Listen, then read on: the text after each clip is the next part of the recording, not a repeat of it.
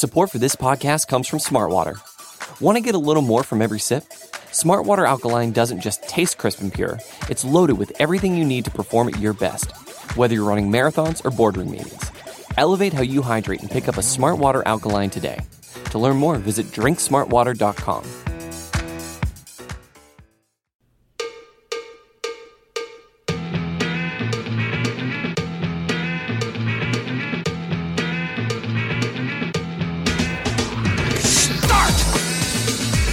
You can call me Bruce. Bruce Nolan is standing by. Hey, Wacky Bruce! Coming to you from an undisclosed location, this is the Bruce Exclusive.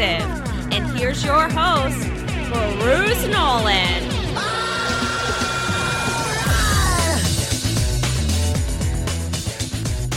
Ladies and gentlemen, boys and girls, children of all ages, welcome to another edition of the Bruce Exclusive, a Buffalo Rumblings podcast. I'm your host, Bruce Nolan. You can find me on Twitter and Instagram at Bruce Exclusive. Welcome back.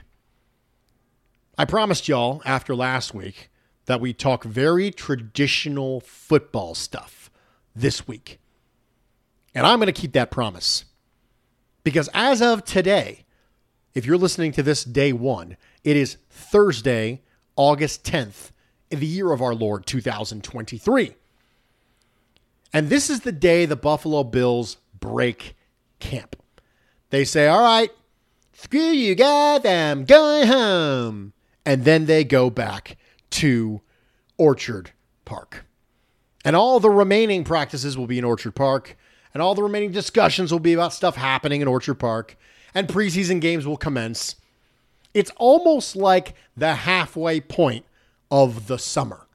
This is the good time to sit back and go, okay, let's reevaluate. Let's take stock. And the best way to look about whatever you're going to focus on and moving forward is to first look backwards. So what we're going to do today, and I have no idea when, it's only one segment, so I have no idea when we're going to take a break, but we'll just kind of go with the flow, see where that takes us. Because what we're going to do today is we are going to reevaluate what we thought were the most interesting position battles and some takes for the Buffalo Bills coming into camp. And then we're going to see from a status report standpoint where we are at with each of those items, whether it be a take, a position battle, or whatnot. Maybe something is now a position battle that we didn't think was going to be. Quarterback. And let's get started.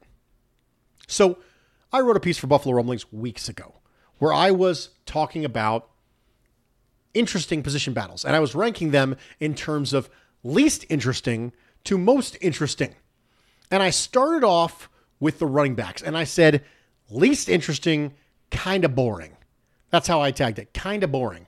James Cook versus Damien Harris.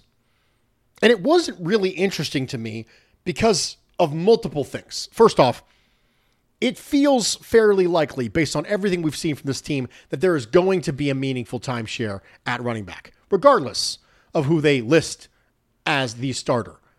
Now, since then, it's been pretty clear that James Cook is the starter. He has gotten the chunk, the overwhelming majority of first-team reps per reports. But Sean McDermott has gone on record as saying it's not good for one back to carry the load. If you recall, even when a young Devin Singletary was consistently outperforming an older Frank Gore, McDermott defended the use of multiple backs using that. So the fact that one running back is more effective is not going to lead to that one running back getting the overwhelming plurality of the touches. Secondly, I think the presence of Latavius Murray could throw a wrench into the idea of it even being a two-man backfield.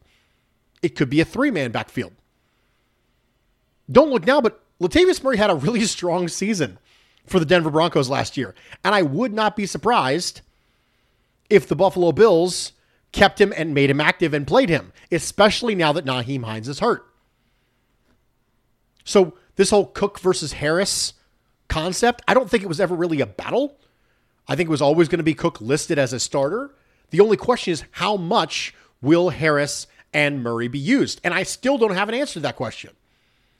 Because if Cook is the quote-unquote starter, but you're using Harris and Murray in goal line, if you're using them to pass block, then that's a lot of snaps, right? Goal line, short yardage, and pass blocking sounds situational, but that makes up a huge chunk of all of snaps. And if you're splitting that between Harris and Murray, then yeah, Cook is getting 175 carries maybe, 190 carries maybe, but he's not getting 260 carries. And I wouldn't expect that to begin with. So nothing's changed for me. Based on the way we've seen it now versus the way we had seen it before, nothing's changed for me. It's still going to be James Cook being the starter, presumptively, the starter at the top of the depth chart, because the Bills did release an unofficial depth chart, and that's what it was.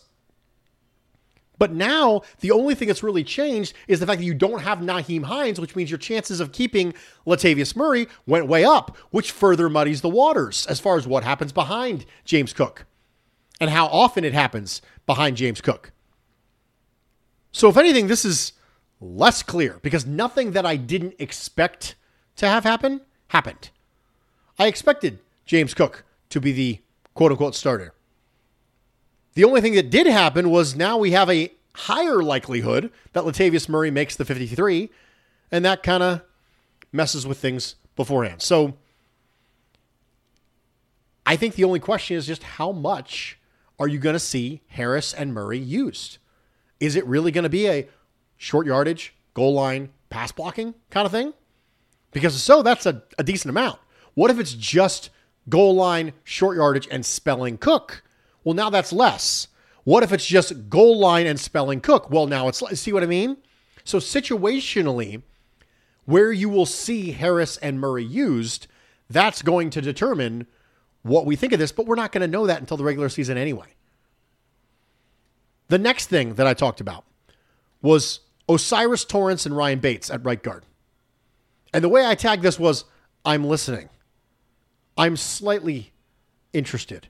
It's not boring like the other one because you're not really going to know much about it anyway. It's going to be a rotation. I'm listening. The high likelihood is that O'Cyrus Torrence will at some point get an opportunity to start. We know this. Teams don't take players in the second round that they don't play ever. That is rare. An offensive line isn't a rotational position usually. So then the question becomes about when will Torrence get the nod? Sal Capaccio, WGR, was talking with Matt Beauvais of WKBW and said, don't sleep on O'Cyrus Torrence. His discussion was revolved around the idea that Ryan Bates having versatility might actually harm him. They might want to have him work at all three interior offensive line spots. And given the fact that O'Cyrus Torrence is essentially a guard only, and specifically a right guard only, that could change things. It could be a circumstance where Torrence ends up starting if it's close. O'Cyrus Torrence is in the zip code of Ryan Bates. They start him because they really value Ryan Bates being the first man off the bench at three interior offensive line spots. This has changed for me a little bit. It has changed for me because people with credibility have had the discussions about it. So now I'm a little bit more interested. I'm a little bit thinking, hey, maybe it would be more of a shock if Ryan Bates was out there week one against the Jets versus O'Cyrus Torrence being out there week one against the Jets. I think the preseason is going to tell us a lot, but I think that has changed. I think it's changed because we haven't heard meaningful discussions about O'Cyrus Torrence playing poorly. Now, I know that line play is hard to evaluate in training camp. It's better in preseason, and I think we're all going to have our eyes on O'Cyrus Torrence.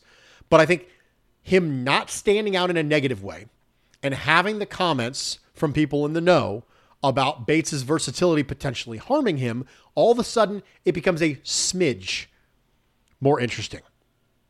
We are going to take a quick break. Stick with me. We'll be right back.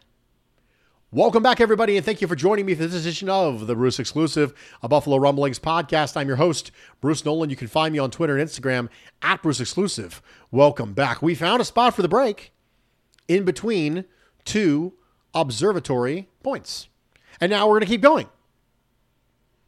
One of the other battles that I was keeping an eye on at the very beginning of training camp was Deontay Hardy versus Khalil Shakir. And I deemed it single eyebrow raising, like a Spock eyebrow. Like, I'm thinking about it. Because Khalil Shakir showed promise in 2022, but he didn't get a lot of targets. And then the Bills go out at the very beginning of free agency, because the speed matters, and they signed Hardy, who I thought might be a second or a third wave free agency signing, but they stuck their neck out to sign him early. The advanced metrics in a very limited sample size for Deontay Hardy, yards per route run, things like that, are absurd, incredibly efficient. But if you're running 11 personnel, is Hardy going to be your starter or is Shakir going to be your starter? And I think that Hardy could have been a hedge against the lack of growth from Shakir, but more than likely he was a targeted player that the Bills had. And at the time, they had Hines as the primary return man. So it wasn't like they targeted him to be the return man where he's currently listed on the depth chart. They targeted him early in free agency, thinking at the time they already had the returner position locked down. Now, Hardy's return ability could have been a nice boost, but follow the money. Follow the money.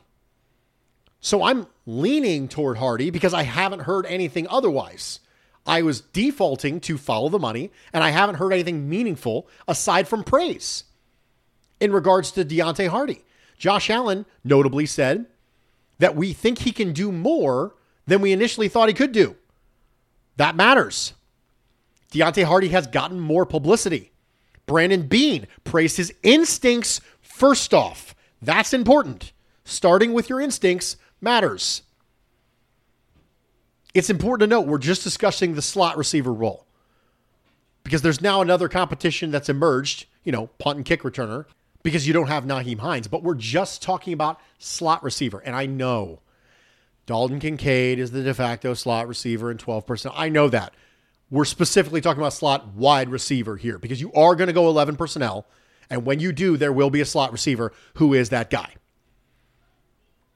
So the injury to Nyheim Hines adds a new wrinkle. Because if anything, the injury to Nyheim Hines almost feels like the Ryan Bates situation. Allow me to explain. If the injury to Nyheim Hines means the Buffalo Bills now prefer Deontay Hardy as the returner, that might actually help Khalil Shakir. In the same way that Ryan Bates' versatility might actually hurt him in a battle against O'Cyrus Torrence, so too might Deontay Hardy's ability to contribute in multiple phases of special teams hurt his snap count when it comes to playing wide receiver. It's the old Steve Tasker, Marv Levy thing. He's so effective on special teams, we don't want to quote-unquote waste him on offense. That legend makes its way around Buffalo Bills vernacular every once in a while. The Bills made Hardy an early free agent signing to a multi-year deal, and it seemed like at the time they may have done it with the eyes of him being the first man up a slot receiver. Then you drafted Dalton Kincaid, so you might not be running as much 11. And then you had Nyheim Hines get hurt. Both of those things could change the plan for Deontay Hardy. So you start with follow the money. And then you go, I haven't heard anything meaningful aside from praise, so I'm going to start with that. I'm going to stand pat on the opinion I had at the signing. But then you think the Nyheim Hines injury could change things. Then you think the drafting of Dalton Kincaid could change things. And now all of a sudden you're like, I was like 90% sure it was going to be Deontay Hardy. Now I'm only like 75% sure. I still think it's going to be Deontay Hardy as the starting slot receiver. But all these things are worth talking about. Again, my opinion went from fairly strong to pretty strong. But it matters because I think something has changed there. Has it changed significantly? In my opinion, no. But has it changed a little bit? Yeah, I think so. Linebacker. At the very beginning, a couple weeks ago, I deemed it as A.J. Klein for Mike versus Terrell Bernard versus Dorian Williams versus Tyrell Dodson versus Balen Spector. And I deemed it double eyebrow raising. And I flat out said at that time that no positional competition holds up to a 5-man competition. It's not going to be a 5-man competition. We just don't know who the 2 or 3 people are going to be yet. We know that it's going to be down to 2 or 3. We just don't know which 2 or 3 it is. But we'll figure it out really early in camp. Well, we did. After a few days and a little quick Balen Spector hype, it appears at this point that it's Tyrell Dodson and Terrell Bernard. Bobby Badish basically said the same. Now, Alex Brasky of the Batavia Daily News remarked that Dodson played, quote, like his hair was on fire during the Bills' recent blue and red scrimmage. Thad Brown outlined some impressive skills in coverage, which we know is important. If you're going to have a player who is a thumper, that's great. Not my preferred linebacker type, but that's great. But really it boils down to what they're going to do in coverage. What they're going to do in coverage matters. And if you're going to have Terrell Bernard struggling in coverage and you're going to have Tyrell Dodson less effective in coverage, then you might as well go with Dodson because he's better playing into the line of scrimmage. But Dodson's also been in the scheme. He's been in the scheme since 2019. And I know it's different now that Sean McDermott is in charge, but the language isn't different.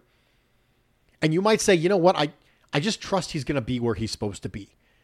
I understand he's probably not the athlete that Terrell Bernard is, but I trust that he's going to be where he's supposed to be. And I can build a defense around that. Even if you have some athletic limitations, I'd much rather have the security of just knowing that you're going to be where you're supposed to be when you're supposed to be there. So the thing that's changed here is everything.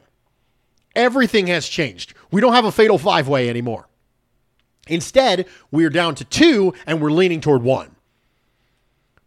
Terrell Bernard's got to play well in the preseason because all the hype is around Tyrell Dodson.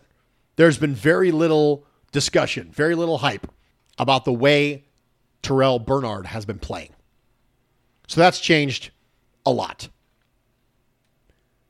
And lastly, we have CB2. At the time, a couple weeks ago, I called it head tilt, audible O, like, oh. That was how interested I was in it.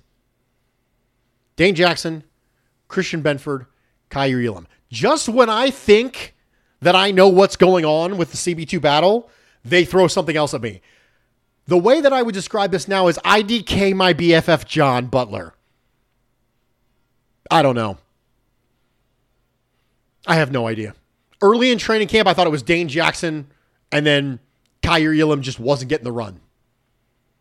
And then John Butler comes out and indicated that the Bills could employ a platoon system at CB2, further muddying the waters. Then Kaiir Elam comes on strong. Then Christian Benford comes on strong. This could be messier than last year at this time. Last year, the opening week against the Los Angeles Rams, it was Dane Jackson on one side and then a rotation between Benford and Elam on the other. Now we have Tre'Davious White on one side and a 3-way platoon on the other. It's going to be very odd. I didn't know anything a couple weeks ago. Then I thought I knew something. Then I thought I didn't know anything. And then I thought I knew something. And then I thought I didn't know anything. And now I'm thinking I know something, but I don't know anything. That's where we're at with the CB2 situation. IDK, my BFF John Butler. I'm just shrugging at this point. I have no idea. No option would surprise me. If Dane Jackson rolled out week 1, I'd go, okay, yeah, no, I understand. If Kaiir Elam rolled out week 1, I'd be like, okay, I get it. I understand. If it was Christian Benford, I'd be like, okay, I get it. I understand. Based on the data. Now, I have preferences, obviously, but based on the data, I wouldn't be surprised by any of the maneuvers. There is one situation that I did not talk about a couple weeks ago, and I cannot revisit it now. I'm going to bring it up for the first time now, because what I didn't say a couple weeks ago that we were all thinking was it would very clearly be Josh Allen, Kyle Allen, the 2 quarterbacks on the roster. But Kyle Allen has not played well by all accounts. So now all of a sudden, we were talking about battles, and something that we didn't think was going to be a battle now might be. Because there's a lot of observers who have indicated that Matt Barkley is actually playing better, which would make sense considering he's been, again, around the team more than Kyle Allen has. And we've talked about QB2. We've talked about QB2 a ton on this podcast. And how the whole, we're completely screwed if we don't have Josh Allen. And then I answer with, well, what if you don't have Josh Allen for 3 weeks? You want to play okay, right? Because 3 games can be the difference between the number 1 seed and not. It can be the difference between making the playoffs and not. Small sample size. Football is a small sample size game. This isn't basketball, where you have players who are superstars who can sit out the second game of back-to-backs without having any meaningful effect on their teams long term. That's not what this is. This is football. Every single game matters. 17, that's it. 2 games can be making the playoffs or not. 3 games can be making the playoffs or not. Getting the number 1 seed. I don't want my entire season ruined because Josh Allen missed a month. Is the whole season going to be ruined if Josh Allen misses the whole year? Probably. Highly likely, unless you have a Nick Folesian moment. But the truth is that having Josh Allen go down for a couple weeks can ruin the season if your QB2 is not good. That's the difference. You're teetering on the edge right there. So we all just kind of assumed Kyle Allen's a veteran. He's been around. He'd come in. It'd be Allen and Allen. We made law firm jokes. The law firm of Allen and Allen with Barkley on the side, on the practice squad. Now all of a sudden, I'm going to be paying attention now to Barkley and Allen in the preseason game. Barkley and Kyle Allen in the preseason game. Like a lot. Because they're going to get a lot of snaps. And we previously weren't thinking that they were in competition with each other.